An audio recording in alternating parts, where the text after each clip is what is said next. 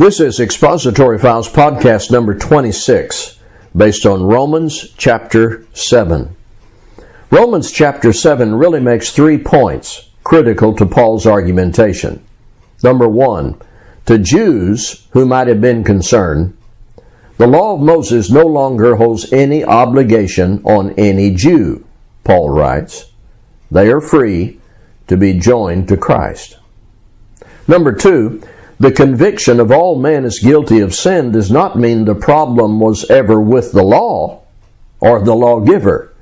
The problem has always been human choices to disobey the law. Number 3, the only way for one to be fully released from the struggle of trying to be justified by law is to accept God's provision of salvation through Jesus Christ. The last part of Romans 7 is sometimes called Paul's spiritual autobiography. He describes his own personal struggle when he was seeking to be justified by the law of Moses, plus the additional man-made rules of traditions crafted by the Pharisees and enforced by the elders. He wanted to do right, but struggled to make it, hindered and discouraged by his sin. The destination of this narrative is for Paul to say, "Thanks be to God, through Jesus Christ our Lord." The whole chapter, Romans 7, takes the reader to gratitude.